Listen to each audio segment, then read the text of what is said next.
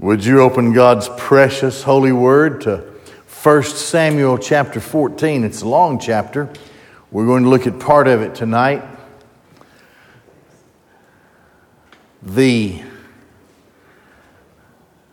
really interesting way, let me put it this way. A really interesting way to study the Bible, especially the Old Testament, is to study it by characters, by the major characters that you see.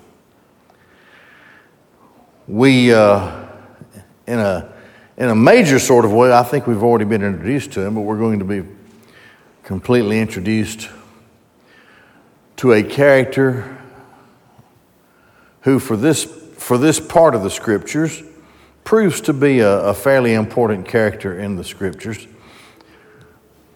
But to see how God works in their lives, and to know that God works by the principles of who He is, so it's an interesting study. There are many ways to study the Bible, and by major characters is one of them. Now, when you study by characters, sometimes you'll skip small portions of the Scripture to pick up with the next character, but still it's one good way to study the Bible. So we're going to look at one particular character tonight. Others are in the situation as well, but one in particular.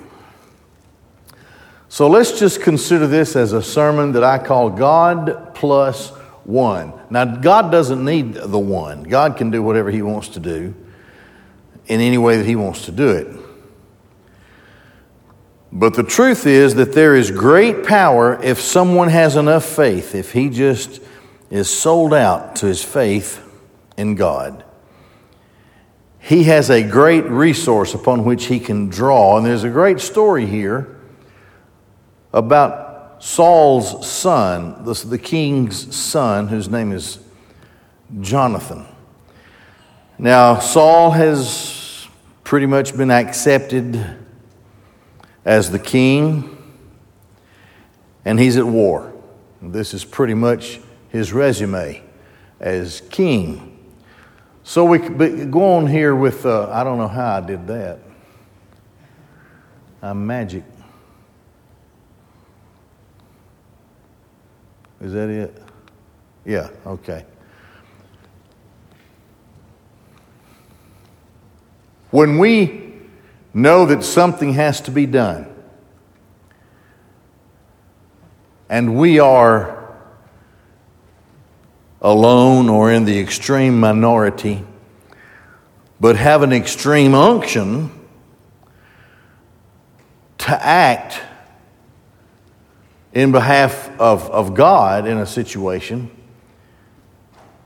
then we should have the attitude that, knowing this is what we are supposed to do, if He has to, Yahweh will act for us.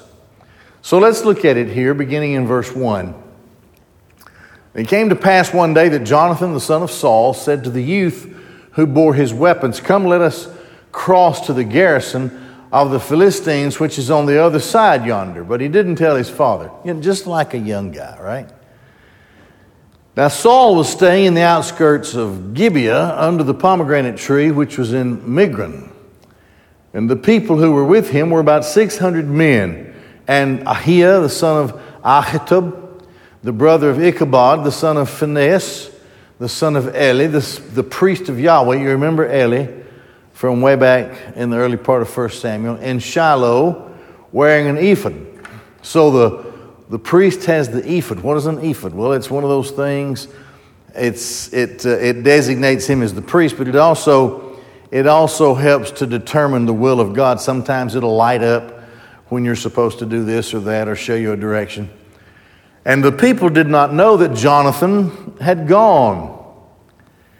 Between the sides, which Jonathan sought to cross to the garrison of the Philistines, there's a rocky crag from this side and a rocky crag from this side. The name of one being Bozez and the other being Seneh. One crag was situated from the north, opposite Michmash, and one opposite Gibeah. And Jonathan said to the youth who bore his weapons, that is his armor bearer, "Come, let us go to the garrison of these uncircumcised. Perhaps Yahweh will act on our behalf." The Philistines are in the land of God's people. The Philistines have asserted themselves and have arrogated themselves as the overlords of God's people. Jonathan and every other Israelite carried in his heart, in his spirit, and from God above, the deed to this whole land. This was not the land of the Philistines. And the people of God, generally, all during the era of the judges, had shown themselves to have no heart. They weren't the warriors that some of their forebears had been. And they just didn't want to fight. Cowards. And they were cowards because they didn't have the level of faith that some had had in their history. The level of faith knowing that this is what God had commanded them to do, and this is what has to be done, and therefore Yahweh will be on their side. So it's just the two of them here, Jonathan and his armor bearer, who was a young man as well. Remember, we saw last time that the Philistines had weapons of iron. They were in their day technologically superior. The best anybody else had would have been brass weapons that could not have stood up to steel weapons or iron weapons. Saul and Jonathan, his son, were the only two Israelites who had iron swords, iron armor. So they sneak in. Now, I told you last time, these garrisons were strategically located, and, in the garrison, there would be a band of Philistines who would occupy the place, and their job was to make sure that the Israelites remained in submission. They would subjugate them. They would harass them. They would kill them. They stole their food. They stole their goods. They stole their stuff. If it looked like that any little group of Israelites was setting up a little village and beginning to prosper in any way, it was their job to go down and rout out and kill and burn the village. I've told you earlier how they would carefully watch the Israelites grow a great harvest of food, and then just as they brought the food into the barns, the Philistines would come down and raid the Israelites, run them off, and steal their food. And all they had were farming tools, and they were no match for the warriors that the Philistines were, and especially trained in the weapons that they had. So they were in a mess. Now, finally, here's a guy, Jonathan. He's saying, perhaps Yahweh, let us go to the garrison of these uncircumcised. Perhaps Yahweh will act on our behalf. We're not going to really realize how far we can go with our lion-like hearts until we step into the fray. The garrison would be, 2-3 dozen or so Philistine soldiers. They weren't expecting anything. They, for hundreds of years, had not had any trouble out of the Israelites, or for scores of years anyway. So they certainly didn't expect that anyone would come in from the Israelites and dare to challenge them, even though this has already happened once. Now, Jonathan is alone, except for his armor bearer, and he says, let's go see how far this will go. Yahweh is not limited. There was only Jonathan and then the minor player who was his armor bearer. Just two of them against a couple of dozen or whatever of well-armed Philistines who were warriors. Jonathan had only recently gotten into this kind of game.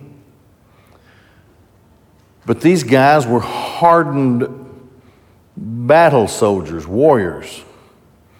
They're in a place that is a garrison, so there would be plenty of arms for them to use, and it would have been fortified.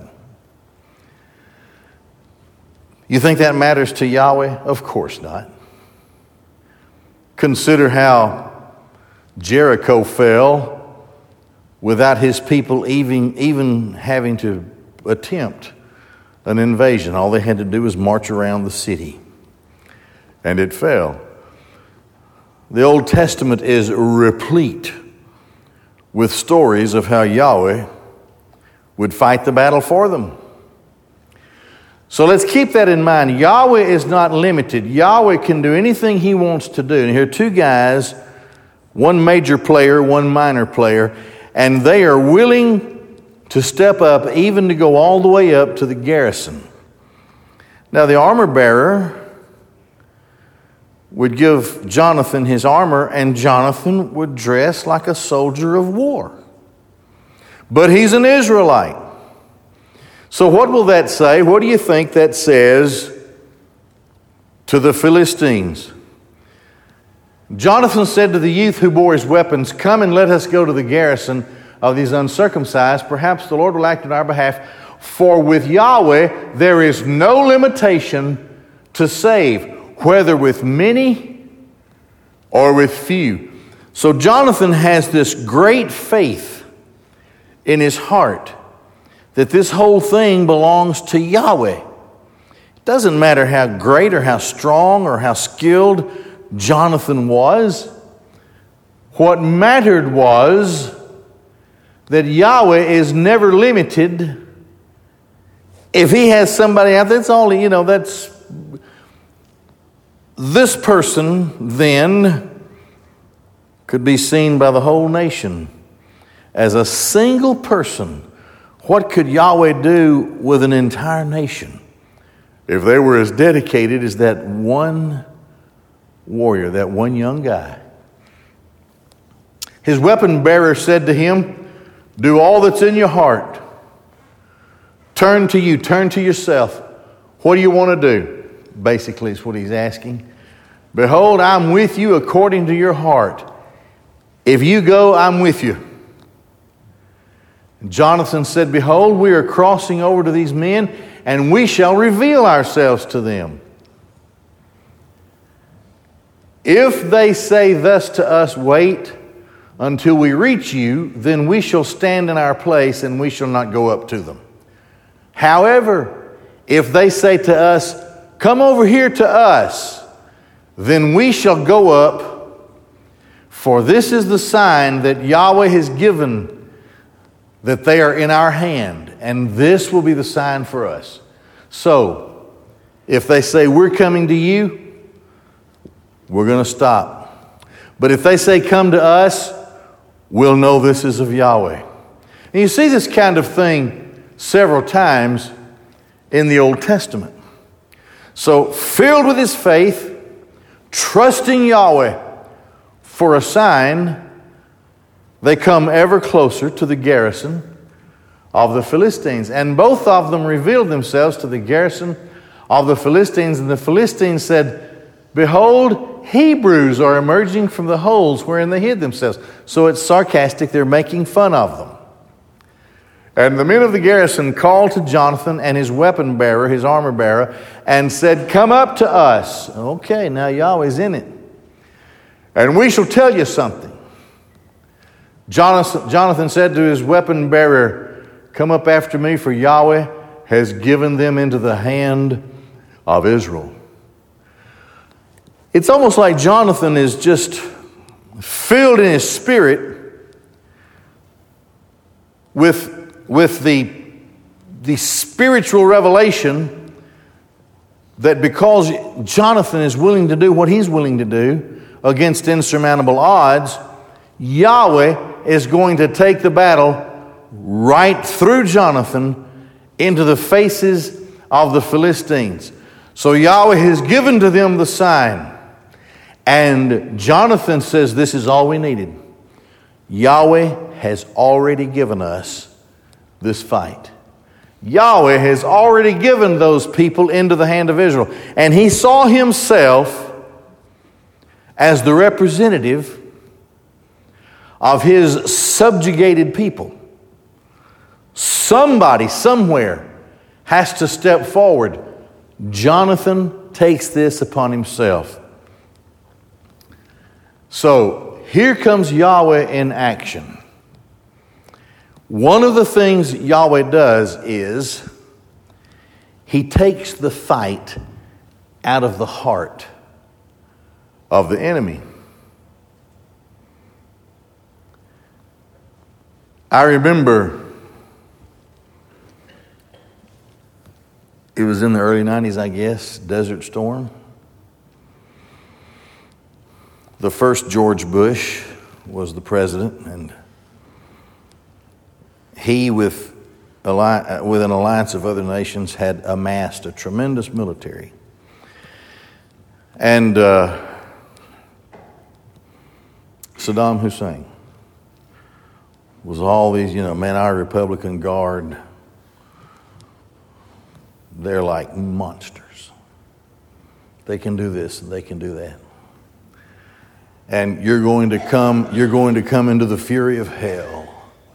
We will bathe you. They had all these words and stuff. We watched this on TV practically hour after hour. Live feed. And you saw it as it came down. They came up with that phrase, shock and awe. Shock and awe. And we were watching these CNN people huddled in their bedroom in a hotel in I guess, Baghdad. And stuff started coming from everywhere. And bombs were going off everywhere. It even scared the CNN people to death. Their voices started trembling. It scared me, and I was on the other side of the world. And they bombed and bombed. It was at night, and the lights were lighting up everywhere. You could see bomb after bomb after bomb going off. And then in just a few days, there was this line of Iraqi soldiers. They were the Republican Guard, the elite of Iraq, the ones who were supposed to bring death and fire and fury in the desert in a line that stretched as far as you could see, and they were running. They were begging for mercy. I saw it on television. The soldiers would come with the Humvees and the armored personnel carriers, and those tanks that could go 60 miles an hour come out. They just had them, and then those Black Hawks or Apaches or whatever, they were just all over the place. And these people, these guys that were supposed to be the fury of the world, were crying like babies, falling down and begging for mercy and all this kind of thing. It was really kind of pathetic.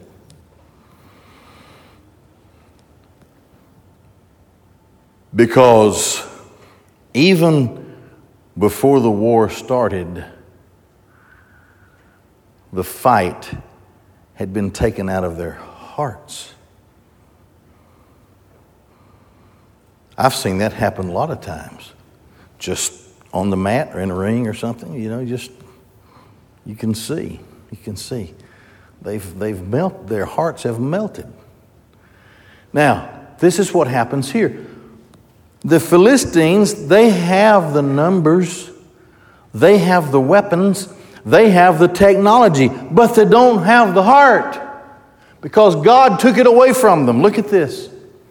Jonathan climbed up on his hands and on his feet with his weapon bearer after him, and they fell before Jonathan. His weapon bearer was slaying after him. I mean, see, most of the fight is to show up for it. Because the other guy who might be a bully doesn't really think that you're going to show up. And when you show up, these guys were shaken by the fact that two guys, and one of them armed like a Philistine, came up swinging that sword. And these Philistines started dying everywhere at the slash and pierce of sword and spear. Two little guys, two young guys, slaying them. And the first slaughter which Jonathan and his weapon bearer made was about 20 men in about half a furrow, which a yoke of oxen plow in a field.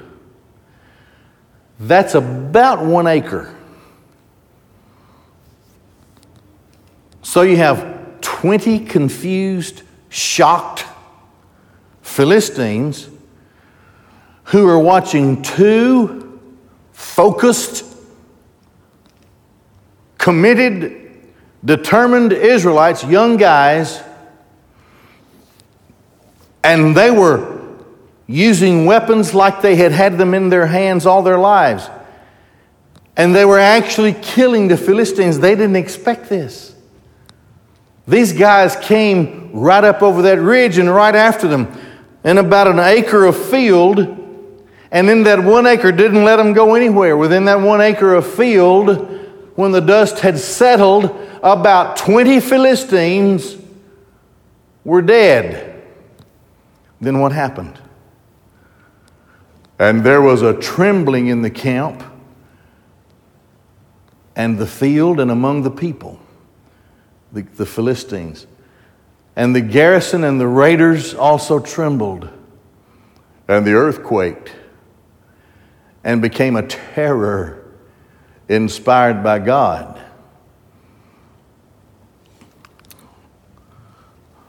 So, the fight was taken right out of the hearts of the Philistines, such that they trembled in fear. To put his autograph on it, to put his signature on it, the earth quaked as well. A terror inspired by God.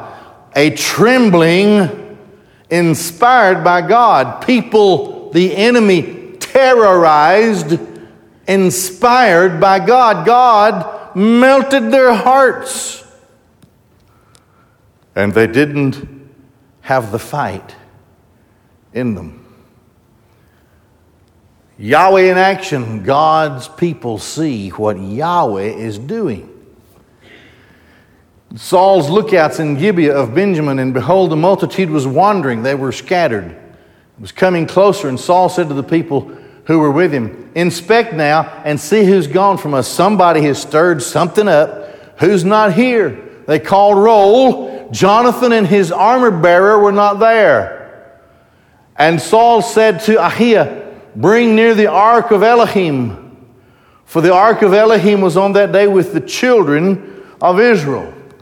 And it was while Saul still spoke to the priest, and that he had a priest with him for this, that the tumult which was in the camp of the Philistines was continuously increasing. They were scaring one another with their fear. It was a contagious kind of a thing among the Philistines. Saul said to the priest, "Withdraw your hand." And Saul and all the people who were with him gathered and came to the battle. And behold, every man's sword was against his fellow, because there was a very great confusion. So what happens? The Philistines start killing each other, scared to death, thinking to try to escape and just whack their way through the people in the best way out. But Yahweh had taken their heart away, and in the confusion, they were killing one another. One young man inspired the whole nation. The Hebrews who were with the Philistines as previously, who went up with them in the camp round about, they too turned to be with the Israelites who were with Saul and Jonathan. They weren't going to be serfs or slaves anymore. God gave them the heart of a lion, of a warrior. And all the people who were hiding in Mount Ephraim heard that the Philistines had fled, and they too pursued closely behind them in battle. You can see it now, jumping out of their foxholes and out of their caves and out from the trees where they had hidden everywhere. And now these guys are saying, oh, somebody just give me a stick, give me anything. I'm going to get me a Philistine. And they came from everywhere and pursued closely behind them in the battle. But it was Yahweh who delivered them. And Yahweh saved Israel on that day, and the battle passed Bethaven. Now, remember this. The Israelites didn't have the technology. They didn't have the weapons of war. And they didn't have the numbers. They were greatly outnumbered. But they had the heart. Yahweh gave them the heart to fight because of the inspiration of one young man, Jonathan. And that one young man's heart was so tremendous in his commitment that it caused the hearts of the Philistines to melt. And it got worse. They froze in their tracks, and Jonathan and his armor bearer took out 20 of them in an acre field. But then the word spread everywhere. Just Jonathan and his armor bearer just killed 20 battle-hardened Philistines, even though they had these advanced weapons. And the inspiration grows through the hearts of the Israelites. Who did this? Yahweh did it. And Yahweh saved Israel on that day, and the battle passed Bethaven. Well, great. How many lessons can we extract from this? As committed Bible-believing Christians, are we too shy? Do we feel outnumbered? Do we think the technology is against us? The enemy has iron swords and we don't have anything but broomsticks? Is that what we think? Do we think that there are so many of them? There's such danger to ourselves. Well, just remember the story of Jonathan. Yahweh can outmaneuver, outdo, and destroy anything. Internet, high-tech, numbers, loudmouth, doesn't matter. If His people are totally and absolutely committed to His way and have total and absolute faith in their lives, nothing else matters. Yahweh